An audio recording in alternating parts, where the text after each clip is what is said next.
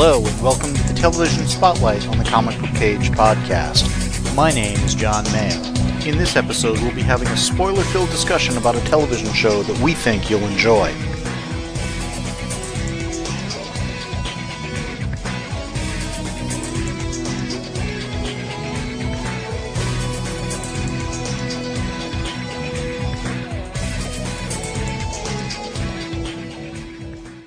In this episode, I'm joined by my sister, and we're going to have a spoiler-filled discussion on the second season of His Dark Materials, which is on HBO Max. Mm-hmm. All these streaming services get so confusing, but that's where all the good stuff is. It really does feel that way. There were 7 episodes, so again, not a really big time commitment. No. But they pack a lot into these episodes. Because, I mean, they keep moving, so they don't feel tedious or whatever, but they feel like they've got a lot more content than a lot of other shows.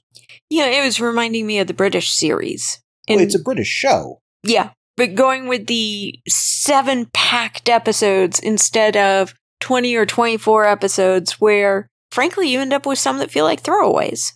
Oh, yeah. In a lot of kind of American shows, you'd have 20 episodes, 3 of which were, well, we had to put something on the air. Yeah. One of which might have been a clip show, or felt that way. A holiday show. Or a bottled show where it's all, on their set and they don't have to go anywhere to do anything. Yeah. Whereas here, I mean, they've clearly spent some money on special effects. Mm-hmm. And scenery. And well done. Oh, and scenery, yeah. Some of the stuff they were showing near the end, because most of the season is taking place on a Nexus world, for lack of any better term. When we thought the one guy from the Mysterium was going simply between 2 worlds, he was apparently stopping through this other world to get between the 2. Although that honestly really didn't seem to be the case. And what they were showing of his window there at like the end of the season doesn't feel like it really matches what we'd seen before, but not a big deal. But the scenery on some of that, both in terms of what I'm assuming is computer-generated visuals and stuff of the city and all that, beautiful. But then some of the stuff where we've got the waterfalls and all that, it seemed like they were filming that in Hawaii.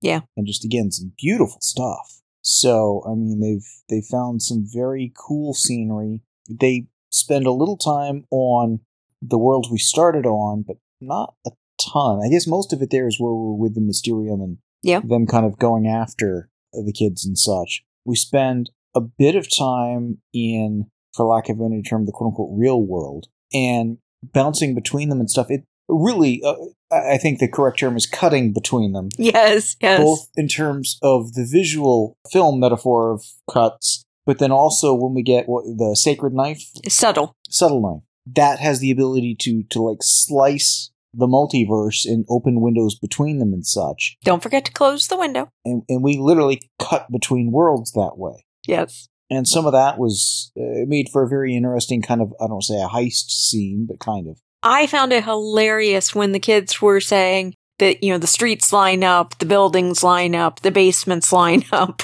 Yeah. It actually would have been really funny if that had been like an open meadow or something, and they were basically placing markers. Yes. And kind of, well, this is where the building is or whatever. Mm-hmm. So, they told some interesting stuff. The way they had Will acquire the knife, it wasn't gory, but it pushed a few buttons for me. They kept most of that pretty much off screen, which I appreciate. And they foreshadowed it. And they did. It was clear where this was going to go. It didn't make it any more to my liking. No, it doesn't. It doesn't. But when we got to that scene, I'm like, oh, yep, they let us know downstairs this was coming. Well, but also afterwards, the repercussions of it were something that other shows would have flaunted a bit more and stuff. Yes. And really would have turned me off. Yeah. And there's still other aspects of these worlds now that just boggle my mind. The specters that are introduced are not entirely clear. We get angels, which are very different than the demons we've gotten. Yes. We've got the dust getting further explained and whatnot. We get a scholar introduced in the show. I love the scholar. She was really well used. Her interactions with Lyra were great. Mm-hmm. She's going off on her own journey here.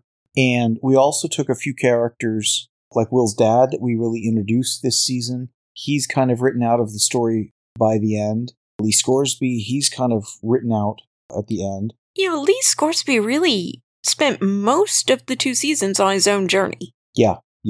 And I think that's something that, we're far enough in that it feels like you can kind of say, okay, that's something this writer, and I think it's fair to say it probably came from the books. I'm assuming it came from the source material.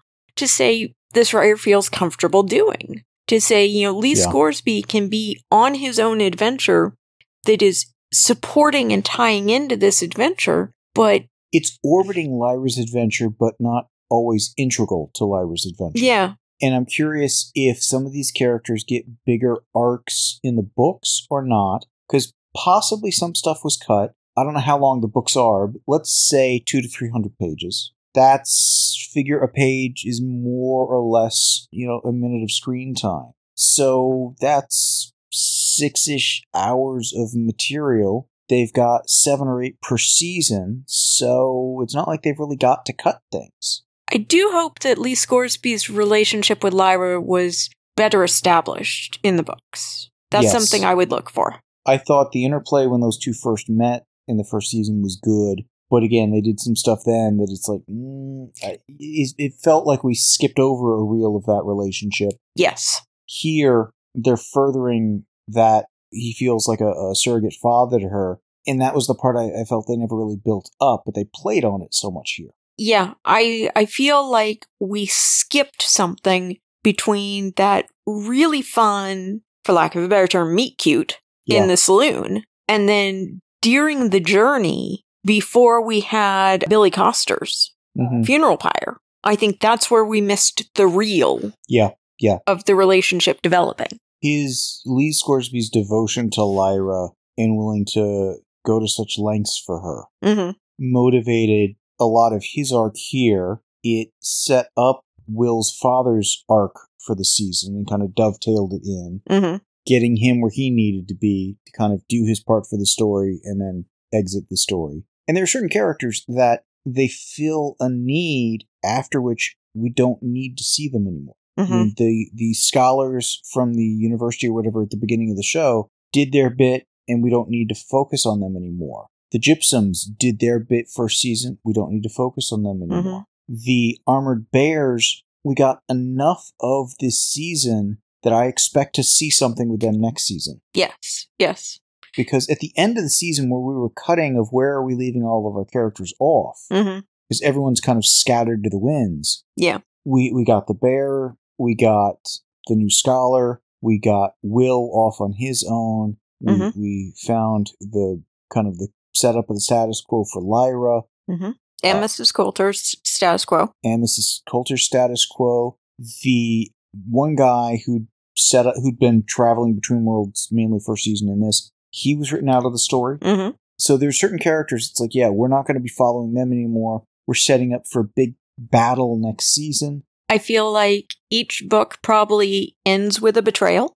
Whether I agree with the fact it was a betrayal or not is up for debate. Well, I felt the end of this season, we see an encounter, we cut to the aftermath, and there was some explaining that needed to be done. I think there are basically 2 betrayals at that point, actually. Okay.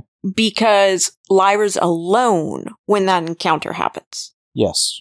Lyra should not have been alone. Betrayal number 1. Okay. Somebody got up and walked away and left her alone and defenseless. Yes. Well, I'm not sure if I don't think it was an intentional betrayal. Exactly. And I think at the end of season 1, there was no intentional betrayal. Yeah. Going back to, do I agree with are these betrayals? The person who walked off was supposed to be told to protect Lyra. Yes. And wasn't. But had been told by Serafina Pekkala. The witch. Yeah. That your fates are intertwined. You both need to look after the other. Yeah. So, I mean, that was set up, but the fact that that person met up with somebody, that somebody had been told flat out, tell this person that they need to protect Lyra, and didn't. So I thought that was a betrayal of... Yes, the person who told them to say that, definitely. And both of those characters are now off screen, so it's not like there can be any repercussions for that. Well, for them.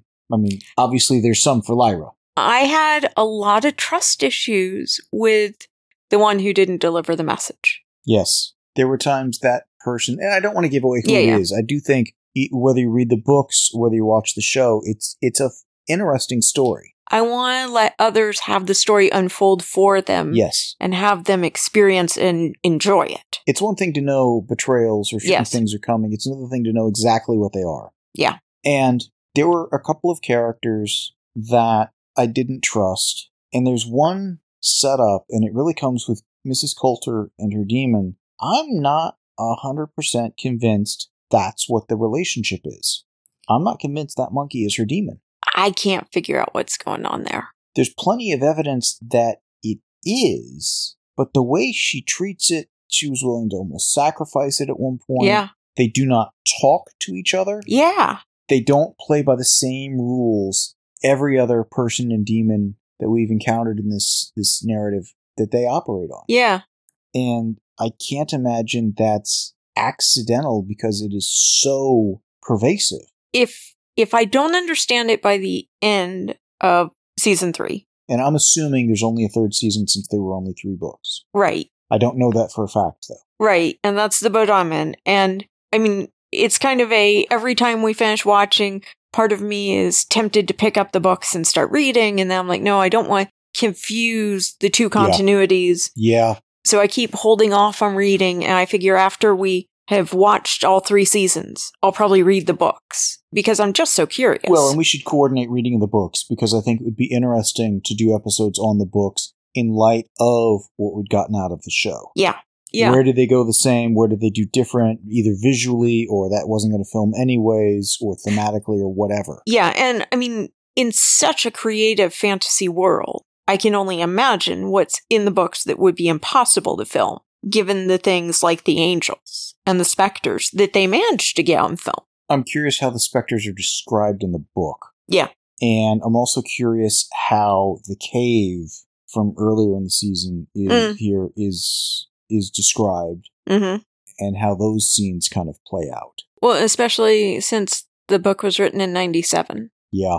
So just with all the technological changes. Yeah, that's one of those where knowing where computers were at back at that era and knowing where they're at now, that would have been so much science fiction then. Yeah. Compared to now, where I don't want to say it's science fact, but I think if somebody set their mind to it, they could pull off a hoax with today's technology. That's what I was thinking. That would be surprisingly believable to a degree. Yeah. I mean, using something like a chat GPT and claiming, oh, it's something from another reality. Yeah. That you're hearing the voice of, give it a voice synthesis or whatever, and there's amazing technology in that area too. And then again, having a conversation or whatever. It's where science is at now, how science seems to be at now, and those are very different things, compared to where science actually was at and where people thought science was going to go. Yeah.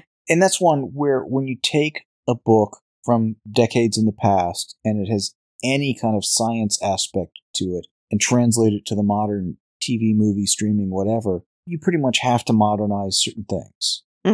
And I'm curious what the scene would have been like when Lyra was asking Will, what is that device you keep, looking at? Yes, yes. And it was the smartphone. Yeah. And he's describing it as, it's how I get information, it's how I get this. And she said, oh, well, I think she referred to Pan as the demon or whatever. Yeah. How she gets all that. So, those sorts of modernizations kind of have to happen. Yeah. Well, once I've read the books, I'm wondering if I'll better understand Mrs. Coulter and her demon's relationship, or if I'll come out of the book saying, okay, now I want either a short story for Mrs. Coulter or a prequel for Mrs. Coulter. Well, and Mrs. Coulter is in the 2-book prequel. Interesting. Which makes sense. And, I mean... I think. From the premise I've read of those, it seemed like it's her and Azrael and how they met. And that makes sense. And, I mean, on one hand, it's not fair to call her the big bad, but she is the ominous presence. She's the equivalent of the Wicked Witch. Yes, that's a good one. In so many ways, yet she's the hero of her own story. And carries herself that way. One of the episodes that I positively loved was when she was in our world and she comes back from having met the scholar. And she realized, wow, women have opportunities here. Yeah. Yeah, because she was going how, in her world, any of her stuff that got published had to be under a man's name. And Yeah. And the magisterium wouldn't let her receive a PhD. I'm curious if that sort of scene is also in the books. Yeah. But, our mother got a master's degree in the 60s so that she could get the same paycheck as people with a bachelor's degree. Yeah. Well, again, inequities abound. I don't know as a race that we'll ever get past that, but hopefully we will. And I think stories that present the insanity of those inequities help us get there. It's interesting how certain characters, though, like Will's mom, were there a bit at the beginning and then kind of gone. I mean, Will goes back home for a bit after he'd gone through the portal at the season break. But other than that quick trip home, she hasn't exited the story entirely, but she's not part of the story. We know her status quo and she's fine. So she's in a holding pattern. She's in a holding pattern such that at the end of the story, Will could go back to her, but I don't think has to. Yeah. In other words, if we don't see her, that's fine, but we could. Yeah. Where there are other people that it's like, yeah, I'd be shocked if we saw them again. Like, I was going to say the Gypsums, there's one or two others, although there was a little bit at the tail end of the season that made me think, well, one or two of the characters I thought we were done with, maybe we're not. Yeah. So I definitely think there's some twists waiting to happen in the third season. But I'm really enjoying the ride of the show. And it's not one of those crazy roller coasters. There's twists, there's turns, there's all this. It's I don't say a straightforward narrative because it's not. It's not one that's jarring, though, like a roller coaster can be. One of the things I really enjoyed for Lyra was when she's on her mission. She's trying to figure out Dust. She knows what she's all about. And she kind of loses sight of, I'm supposed to be helping Will. And she has that kind of revelation moment of, oh wait, my mission can't be my one and only focus. Are you thinking like when she realizes the time and, oh, I'm late? Because to me, that was telegraphed. That had to happen. There was that, but then it was shortly after that where he's freaking out and then she loses the alethiometer. Yeah. And then she realizes, but I needed that to help him. I have to help him. Yeah. They have, Will and Lyra have, I was going to say competing agendas, but that's not true. They have different goals, aims, directions that are orbiting each other, but not always in parallel, but they're never in opposition. Yeah. But it's that moment when she suddenly realizes she got so caught up in her own stuff that she put his at risk without even meaning to. Yeah. I'm going to be curious in the books if the first book is her book, the second book is his book, whose is the third or not. Because it almost feels like there could have been a parallel arc to first season, which they kind of did part of it in first season with his backstory and all of that. But it's not like he had half of the first season and then there are two co-leads this season, which they were. She was very much the lead of the first season. Yes. He was being set up. Yeah. But definitely in a secondary role. Well, the first season was all about the alethiometer, which was hers. Second season is all about the cell knife, which is his. Okay, so third season is called the Amber Spyglass, based on the book. And so it feels like we set up the Scholar. The Scholar definitely seems to be the one who could be entering the story for that. It seems like there needs to be a third character to have that. I mean, it seems like one person, one artifact. Yes. I just don't know if the Scholar seems like the most likely choice, though. I'm just not convinced it would be her. I don't know. Yeah. I do like how they updated the opening sequence credit stuff very subtly in some places. There's some very clear new imagery, but other parts of the way, that's more or less what we saw. Oh, wait, that's a little different and stuff. Yeah. I'd love to kind of take the two side by side and compare them. Oh, this is what they changed and stuff. And I like how it gives cryptic enough hints of what's coming up later that when you've seen later things and then watch the next opening, which is the same opening as before, and is, oh, now I recognize that. Yeah. Here's like the waterfall stuff. Yes. We finally got that here at the end. Yeah. You know, and it's not something that spoils the story or gives it away, but it does show a cohesiveness of thought, of pre-planning. again, much like how Good Omens, I think, had done a similar thing. Honestly, I think this does a better job. Yeah. I love it when they have premeditative aspects of the story. Versus some writers and some shows clearly can't do that because at the beginning of the season, they have no idea how they're going to end it. Yeah. Now, granted, 7-8 episodes a season, much easier to do this. Yeah. But still, they did it. Yeah. So I'm enjoying this. Some of the new characters we got entered and exited the story, and that's fine. I don't know, like the kids we saw in the Nexus world, I don't know any of them. It's like that I'd be clamoring for to have next season.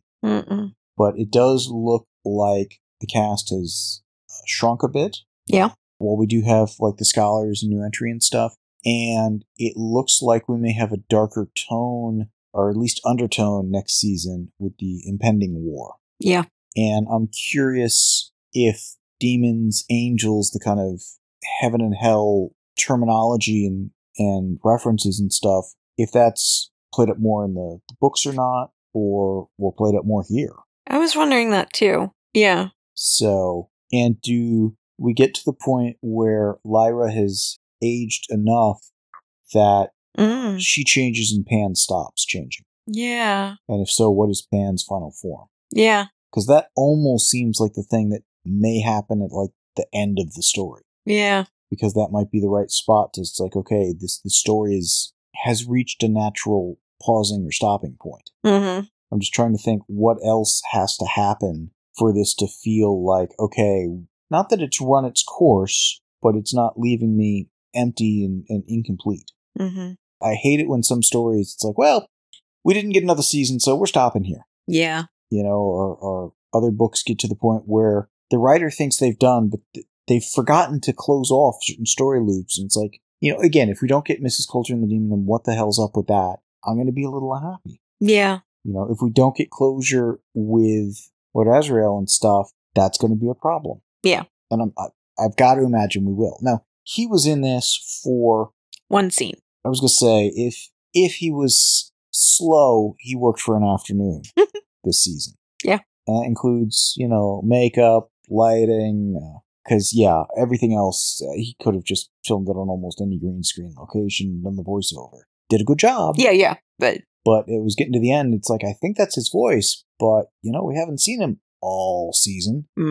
That's who we were chasing after, too. So he's a hard man to catch. Yeah, but if he's not front and center next season to a much larger degree, now granted, having him in 2 scenes would count for that. Yes. It does seem like where we leave off and what his scene is this season, that he needs to play a bigger part in the 3rd season. Yeah. And if he's not in most episodes, and if his impact isn't felt most episodes, something's wrong. I think he'll be his impact. I think so. But he needs to show up for more than he did this time, possibly even more than he did first season. But we'll see where they go. I just want enough of a resetting of the scene at the beginning of the season to kind of explain how Lyra's status quo kind of changed the way we've seen. Yes. Because that seemed a little abrupt. Yeah. I want to know precisely where she is. I want to know how she exactly got there. Yeah, I agree. I also want us to not spend too much time reuniting the band. Yeah. Because again, pretty much everyone's scattered. Yeah. So they've got some work to do. And again, I'm curious, because as we record this, 3rd season hasn't quite finished. I don't know if there will be a clear messaging of there's not going to be a 4th season. It's not like you can go on the internet and check anymore, because there'll be 1,000 articles on, is his Dark Material going to get a 4th season? Click here and find out. Oh, well, there's many things that are involved. And yes. some of these articles are such wastes of time. Yeah. I mean, I've seen a couple for shows like, you know, will Stargate SG-1 get an 11th season? Being written in the current day kind of a thing. And the show's been over for how long? Yeah. And it's like, no, it's not. It's over. They may start a new version or whatever. But to play the game of, you know... clickbaiting? Yeah, it's annoying. Any other highlights or things you want to comment on for this season? Daphne Keane is playing Lyra. Yes, and doing a brilliant job. Yeah. The character Lyra has daddy issues. No doubt about it. Oh, yeah. But it did amuse me when I finally realized that Daphne Keene's real-life father is playing the Cardinal. Yes. So the actress probably has daddy issues on the show, too. Different daddy issues, but I'm sure that's got to make for a wild interview if you ever got the two of them to sit down for the same one. I know, right? Okay, so you're the hero of the story, and your character is vowing to have her destroyed. Yes. You're the father? Yes. What is dinner time like in your household? Yeah. Both are doing a great job. They are. Yeah. Honestly, as good of a job as the father's doing, you could have cast somebody else and it wouldn't have made a big difference. Yeah. But she has so much of the story on her as kind of the chosen one that they got really, I think, I'm going to say lucky, but maybe it was skilled casting or whatever. They picked the right person. She's doing a terrific job. She really sells the compassionate scenes.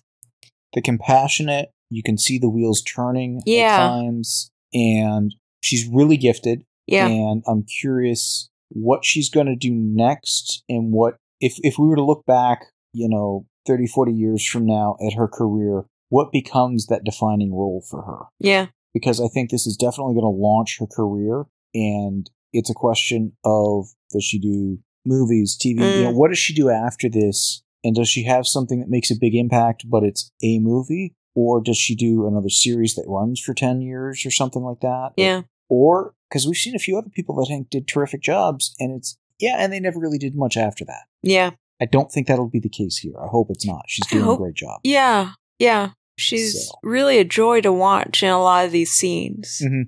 And as you said, watching the gears turn, the scene on the rooftop where someone is coming at her to attack her, and she's apologizing. Yeah. It's like, I know what's motivating you. I'm sorry about that. And yeah. She's doing very well in this, and I'm curious what sort of roles she'll be drawn to moving forward. Mm-hmm. Mm-hmm. So. Oh, and I had to laugh when they had the scene where she was walking up the stairs backwards because Will was in the bathtub. That was just... It was a nice callback to the first season. It was. I like it when they do that sort of a thing, and it shows that the characters are aware of their history. Mm-hmm. That was one of the things that really sold me on Stargate SG-1 early on, is there were a couple of scenes, in like Daniel Jackson and Jack O'Neill are walking down the hall, and that's like the craziest thing I've ever seen or heard of or whatever. And the other one's like, really? More crazy than this or that or this or that or that and this? Yes. Oh, yeah, okay. Yeah. And just, when you've got characters that remember their events in a way like you would when you're hanging with your friends or your coworkers or whatever. Now, as I recall, SG-1, wasn't that where they needed to figure out if the Stargate was still open on the other side? So they threw a box of Kleenex through. Box of tissues because the other guy on the other side had allergies. Yeah, and it came back through empty with a thanks and more? Yes. Yeah. Well, it was also the show where they would get to the point where they'd have the meeting room, they'd have the here's what's going on. Somebody would say comment, and you'd get really good reaction shots. Yes. It's like, oh no, not again, or whatever. Yeah. And that takes trust in the cast. It takes good writing. Here, they've got a good cast, and there are times where the writing really plays to that. Yeah. So the other thing on the writing is all of the first season was done by the one guy. Mm-hmm. Jack Thorne. He did a lot of the episodes here, but also had co-writers for a number of them. Yeah. And I think there was one that he wasn't on at all. Interesting, yeah. But he did the finale, so I don't know if he just has other stuff that was taking up some of his time. I don't know what percentage he did or didn't do here, and I'm curious how that goes next season. I do think having a singular writer and a singular voice can really focus a story. Mm-hmm. But I also think if you do that, and even if you've got multiple writers, having somebody who's story editing, who is pushing back on I know you think it's great, but I was a little lost here. Fix that. Yeah. So I see this so much in comics where you've got, like, even somebody who's doing the writing and the art, it's singular vision for the whole thing. It's unified, but it can be perplexing as hell sometimes because they know the story, they just don't always tell it. Yeah. And they've done a good job here of conveying that. So I was surprised when we started seeing other writers. At one point when I was doing the PA work on TV and films, I read through a script and I went to the continuity person and just casually pointed out. I'm like, so this character who's never met this person before just greets them by first name, just so you know. And they're like, oh, thank you. In college, I wrote a spec script for Star Trek The Next Generation. I had some friends read it, and one of them pointed out, okay, at this point, Worf is in 2 places at the same time. Yeah. It's like, oh yeah, he shouldn't be doing that. Easy to have happen. Oh yeah. Yeah. But second set of eyes. Makes a lot of sense to have that. And I think the writing in this show, they've put that attention to it. Yeah. Well, when Mrs. Coulter is wandering around the Nexus world, just, casually seeing what there is, and then later when she and Carlo sit down to have drinks. And it's like, oh, yeah, they played fair. Yep. Played fair without telegraphing. Yeah. And that's such a hard line to walk. Yeah. I don't think we've had anything in this series where it just came completely out of nowhere, out of left field. It's usually been, okay, I see where they set that up. I didn't catch it at the time, but I see it in hindsight now. Mm-hmm. And that's really the way things should be. It should feel, I should have caught that. Yeah. But not, oh yeah, of course I caught that. I mean, there was the 1 or 2 places where it's like, okay, she's going to lose track of time here. Yes. They're going to diverge at this point. This is just storytelling 101 kind of deal. Yeah. But not in a, you've telegraphed key plot points that are unique to your story. Yeah. So, again, I'm enjoying it. We're going to have to wait just a little before starting 3rd season so we can finish it in 2 sittings or something maybe. And then we'll be back to talk about that. Yeah, I'm looking forward to it. Same here. Anything else? I think that does it. Cool. The show notes and forum for this podcast can be found at www.comicbookpage.com under the podcast and forum sections of the website. Please email us at theguys@comicbookpage.com and let us know what you think of what was discussed in this episode. Thanks for listening.